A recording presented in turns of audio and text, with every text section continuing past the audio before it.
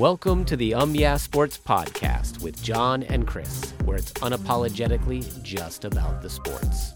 We're glad you joined us. Let's jump right in. It is the May 16th episode of the Yeah Sports Podcast. This is a Monday edition of the show. We've entered the conference final series in the NBA playoffs, and rookie mini camps are underway across the NFL. I'm Chris, and with me always is John. Hey, listeners, thank you for tuning in. If you haven't done so already, you can help us out by subscribing and sharing the show with your sports-loving friends and family. And if you're sick of all those, well-known large sports sites, I won't name names, we offer you yeahsports.com. That's a place you can head over to each and every day, get your latest sports news and information curated from all across the web, and brought to you free of charge and free from ads. Please do check it out. All right, with that out of the way, let's get into today's episode. Hey, how's it going? It's going well. How are you? I am doing excellent. So, a couple of big Game 7s in the NBA playoffs. They actually kind of blowout scenario, and at least in the Suns-Mavs. What was the Celtics-Bucks score? It's like a 20-point win for the Celtics. So, both cases, it was a bit of a beatdown by one of the teams, the teams that are moving on. So, we now know our round 3 teams. And interestingly enough, we've got a 1 seed, a 2 seed, a 3 seed, a 4 seed. So game 1 is of the Miami-Boston series is coming up on the 17th. That'll be tomorrow. That is your 1 and 2 seeds out of the East. And then we have the 3 and 4 seeds, the Golden State Warriors against the Dallas Mavericks. That is your I guess that'll be your Wednesday game on the 18th. That's the 3 and 4 seeds there on the West. So should be interesting. What were your impressions of those two Game 7s? Just real quick. Yeah, I thought it was especially interesting with the Suns one. I expect the Suns to be able to hold their own a little bit better than what we saw from that game. I think it was like a 30-point win for the Mavericks when it was all said and done. Throughout the game, I mean, Luka Doncic had more points than the entire Suns team until about 9 minutes left in the third quarter. So it was a 33-point deficit. Yeah. So it was a pretty big blowout for the Suns team to have, especially after all of the excitement and buzz they've generated after getting all the way to the finals and losing to Milwaukee. So a lot of people expected them to go, to this third round. I also predicted that they go to the third round. However, the Mavericks kind of stopped that. In large part, it was the Suns that kind of were their own worst enemy. Not to say that the Mavericks did a bad job on defensively, because they did a tremendous job shutting down Devin Booker, Ayton, and Chris Paul. But all those guys were able to get pretty much nothing going. Chris Paul finished with like 10 points.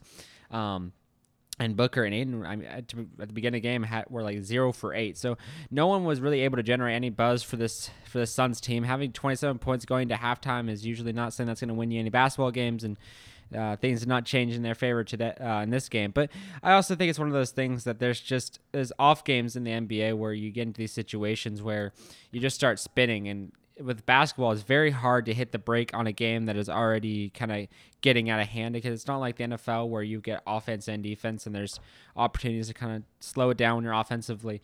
Because in NBA, you have that 24 seconds to shoot the ball, otherwise you lose that possession. So there's a little more pressure around trying to get things going for yourselves, and that's kind of the testament to what happened in this game. The shots weren't dropping down for him. They're getting the ball turned over quite a bit. Nothing really worked. And then on the opposite end, Luka and Dinwiddie both knocked down the shot extremely well. And all the other guys kind of came in and helped in any way they possibly can. So ultimately, it was just a better team effort by the Mavericks in this game.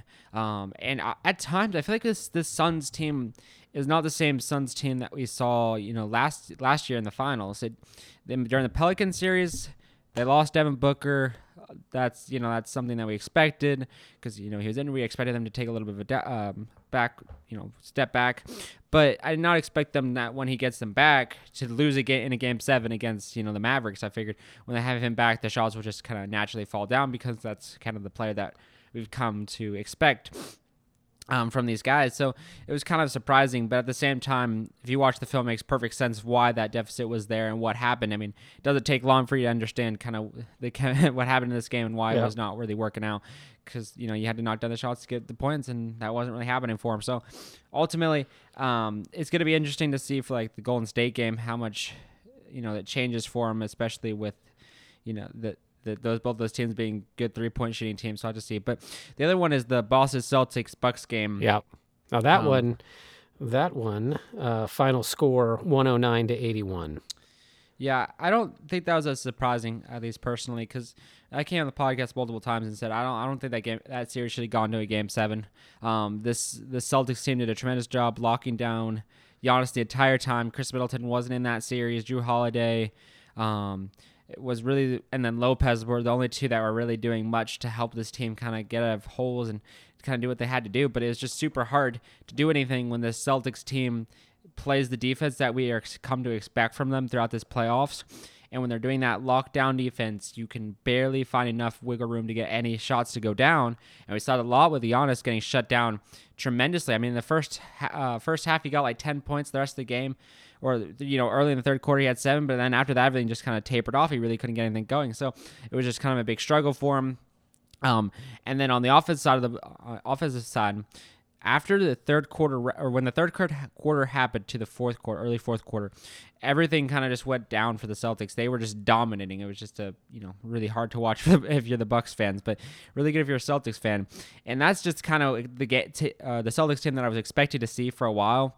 I was hoping and I was wondering when this is going to finally happen, where the offense would meet the defensive level that they've been playing at. And ultimately, it took to Game 7 for them to finally snap into place. But I also think it's a good thing, because there's 7 games, obviously, that they had to play, but that's 7 opportunities for them to clean up anything that was messy. And now when they go and play, who are they playing?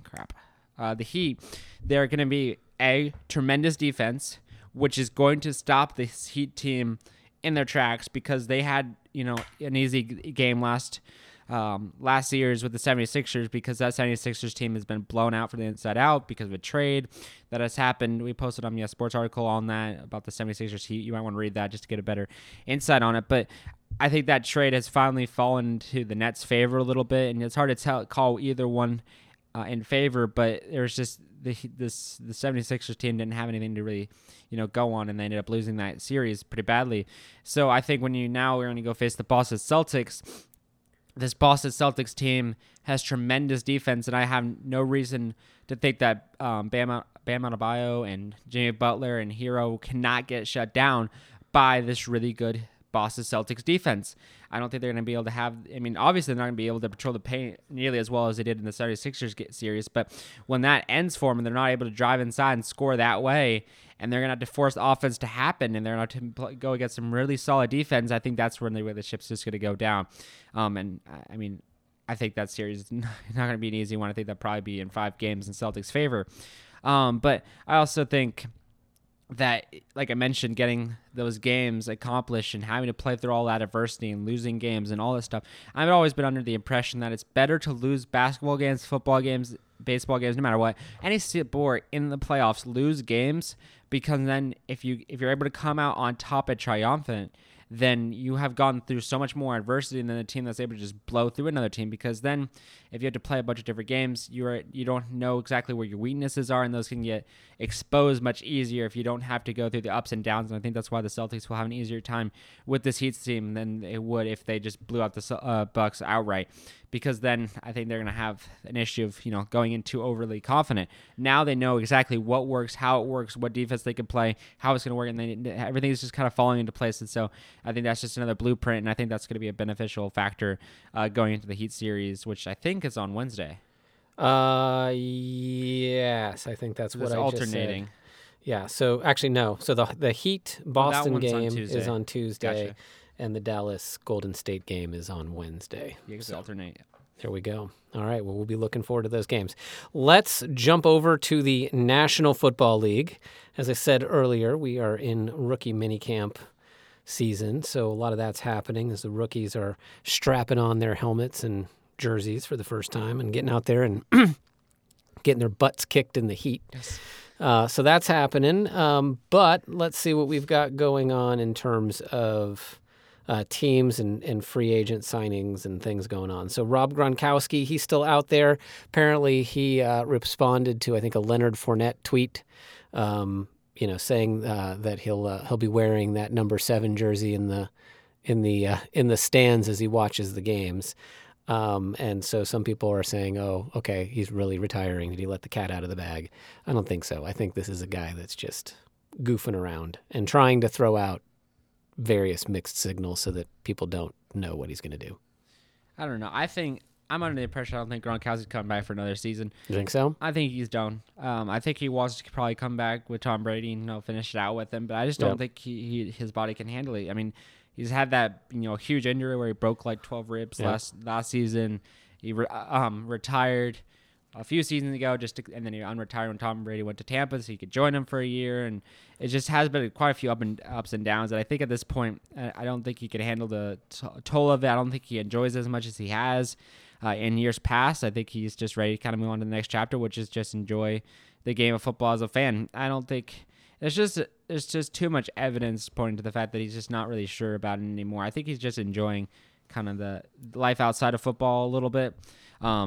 I don't know. I see us getting through training camp and getting our way through preseason games, and then he might pop back up on the radar. I don't know. I think if you already retire and then you unretire to come play with Tom Brady, and then you have a big injury like he sustained last season, I don't know. I think because the reason he retired in the first place was because his body couldn't handle the toll and the pounding that he receives. Because the guy isn't just a tight end; he's the tight end that runs you over. He's not going to just go down with one tackle, or maybe even not even with 2. It's going to take multiple guys, and that's not an easy load to take when you're getting older. And I just think at this point, I think it's probably wise, and I think that's kind of what he's hinting at. Because I mean, also that was if he wasn't retiring, I don't think Fournette would be acting like he has no idea. I don't know if that would be kind of how that would work. So personally, I'm under the impression this is probably Gronk's final hurrah. And he'll probably last year, yeah, and he'll probably just kind of call it quits. We're just waiting. Well, we'll see. I hope not. I like watching that guy play. He's got a lot of heart, and him with Tom Brady is pretty fun. So yes, hopefully Gronk gets his football house in order and comes back and plays one more. But wouldn't surprise me either way. I think at this point. Okay. Let's talk about Rob's former team, the Patriots. And you asked me a question, which is, could they take a step back next season? What do you think? Yeah, it's interesting because right now they said they'll have multiple people, deciding on the offensive play calls at this point. And the question isn't that too many people? Because they really don't have, from the article I was reading, that they don't have that one guy that's the offensive coordinator. There's just a bunch of guys that are kind of just having input into one big, into the decision making. So is that too much, especially when you have a rookie guy at quarterback, or a senior guy at quarterback, and you're trying to build something, and you're kind of in this middle of this kind of year where you signed a bunch of free agents last year, you just drafted, you kind of feel like everything's taking shape, but offensively you don't have that one guy, that one voice. And until they figure that out, can they get things done? And I think right now we're seeing this. And this might be why they're signing so many quarterbacks and just spitting them out as they're going, trying to figure out what their identity is at this point. Because there's not that one voice that's saying, here's the final leadership here. And that would make more sense of what they're doing with these draft choices and why they're spending them so high and why they're spending it at this certain positions, because each person kind of has their own idea of what they're doing. So that would make a little more sense of, kind of the mysteries of some of these things that has happened. But I mean, is that going to push them back? I think to a certain extent we could see some issues and some footing issues as they get closer to through preseason and through the first few weeks, and they try to find that identity again, because right now they really don't have it. We've seen Mac Jones really struggle in the playoffs and get blown out by the Buffalo Bills. We've seen them have struggles throughout the entire regular season last year. And that was with a distinguished Josh McDaniels as the offensive coordinator. Now he's gone. So now you kind of have to wonder kind of where everything's going to go. So the question still remains is kind of, who's that one guy? So I think it's going to be interesting. I saw today they let go of their quarterback that they signed. That they signed not to be a quarterback, to be a gadget guy, and they let him go because they couldn't find a perfect position for him on the roster. But, I mean, at the same time, also defensively, they all lost J.C. Jackson, I believe, to the Chargers. So they've lost pieces, and they're trying to gather pieces, and they're trying to put things together. And I worry if they don't figure out who that leadership is under or kind of side Bill Belichick, if there's going to be a major, collapse right now. Because right now, like I said, they're so young and they're so inexperienced, and most of these guys haven't played with each other much. And so now you're saying, all right, let me pull the offensive coordinator out and replace him with a bunch of guys and see how that fits together.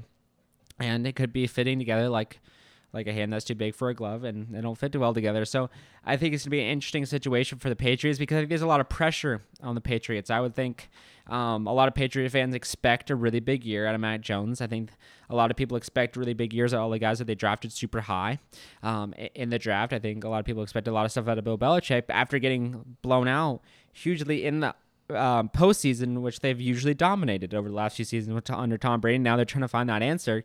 And they're getting a little desperate. I mean, they're trying to figure out who that next quarterback is that's going to be able to replace him.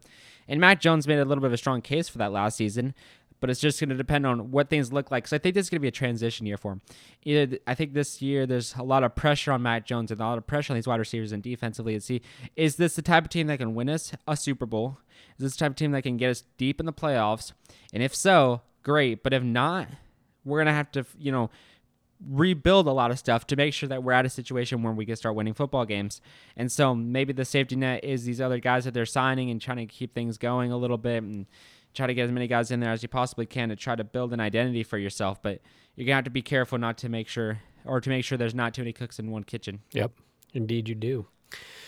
OBJ, is he coming back to the Rams?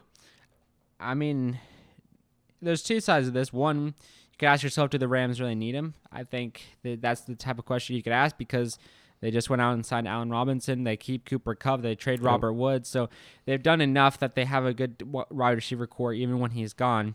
However, I think he's one of the pieces that you would like to sign because he's a veteran talent in there that can definitely help you win football games in his ability and his technique and the way he was able to help the Rams last year, especially in that deep playoff run all the way up to the Super Bowl and winning the Super Bowl. His fingerprints were all over that. So getting rid of him, I don't think would make a whole lot of sense, especially to another NFC team. It's really going to depend on, the best career decision for him. But honestly, a lot of guys, the best players are already signed to the next team that they want to be at. I don't really know kind of what the situation is behind the scenes, but the door is still open, according to Sean McVay, about a return. They're working with him. So I wouldn't be shocked if he signed with the Rams, but I also wouldn't be shocked if he signed with someone else either because, at this point, there's a lot of teams that could use him, namely the Green Bay Packers. They could use him. I don't know about the Kansas City Chiefs. Yes, they lost Tyreek Hill, but I don't know if he's. Maybe you could get a deal with the Philadelphia Eagles. Maybe the Pittsburgh Steelers could use him. There's teams throughout the league that could definitely. Seattle Seahawks could use him. That's true, but I don't know if they want to get rid of him to an NFC rival. The Jacksonville Jaguars could use him. The Jets could use him. Anyone could use him. So his usage rate could extend anywhere he wanted it to go.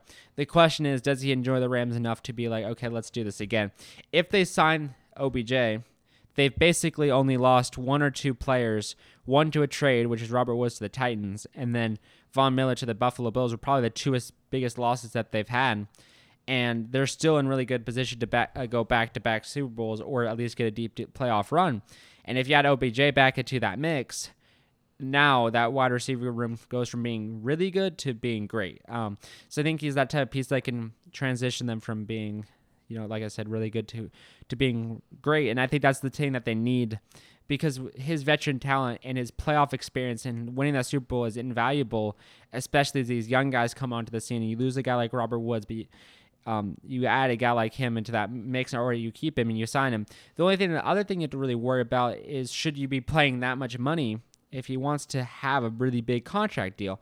Now, luckily, Cooper Kupp has said he is not going to ask for a really big contract when his re-signing comes around. He just wants to be able to play and help his team out. So maybe you don't have to really worry about that quite as much, but I would assume OBJ wants as much money as he possibly can get. And, like we mentioned, this wide receiver market is kind of blown up at this point, and it's not being helped by the fact that the Green Bay Packers just signed their cornerback to a really big extension that's kind of boosting the defensive market now. So, money bags are being spent everywhere, and I don't think OBJ is going to be one of those guys that's going to sit back and say, okay, I don't want the money, which could eliminate some teams from wanting to sign him just because of salary cap reasons. But ultimately, I read an article and I posted that W Sports a couple months ago that said the Rams are fine to bring every one of the players back this next season because of the salary cap and ways they can move the salary cap to get to work.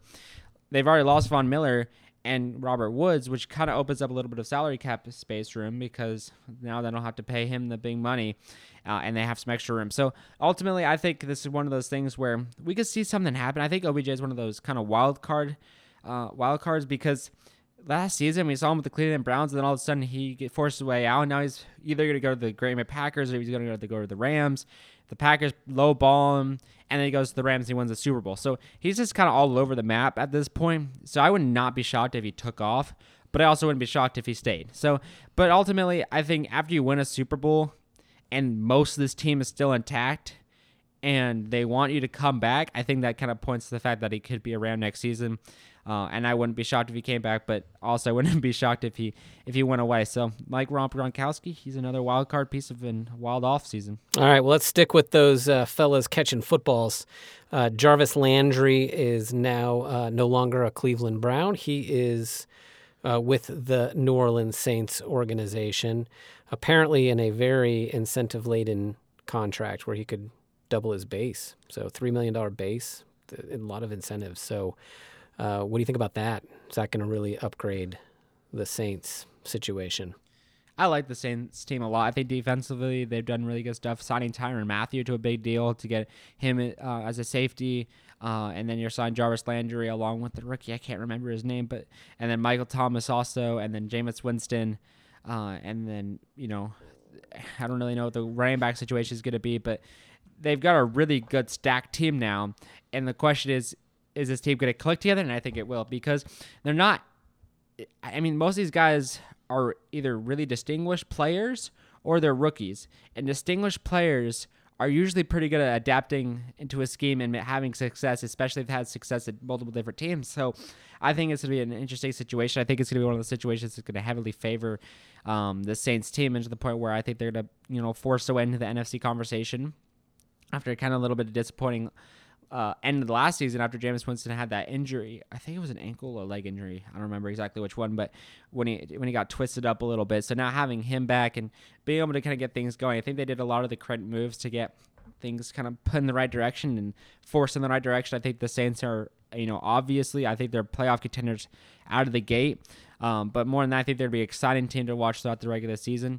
Like I mentioned, I think the NFC is there for the taking. It's just about which teams sign the correct pieces to, move up that board and to the top spot. I think the Rams are kind of sitting up there. I think a lot of people would put Arizona up there, but I would not put Arizona up there. I put, the Saints up there along with them. I think Philadelphia has not moved up the board in the NFC a little bit. So there's plenty of teams that are putting the right pieces into place to have success, and now they're saying, okay, it's down on you guys to take that success and kind of put it to the next level. However, the Saints might take a little bit of a step back after Sean Payton has decided to retire and has signed a thing with Fox. I think that was made official that he is now going to be a Fox analyst.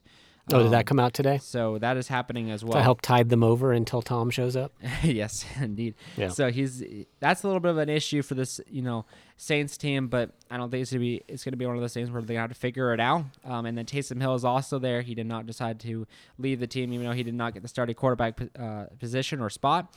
So there's, I think, a ton of light about the Saints team, and I'm excited to see where they kind of end up. But with that signing of Tyrann Mathieu and Jarvis Landry, I think this team has taken an even bigger step up this offseason after the draft, and I think it's going to be very exciting to see kind of where they end up. All right, awesome. Listeners, thanks for listening. We appreciate you. Appreciate you listening. Like I said, please do subscribe if you haven't done so already, and otherwise, we will catch you on Wednesday. Thanks for listening. See you soon. See ya. God bless.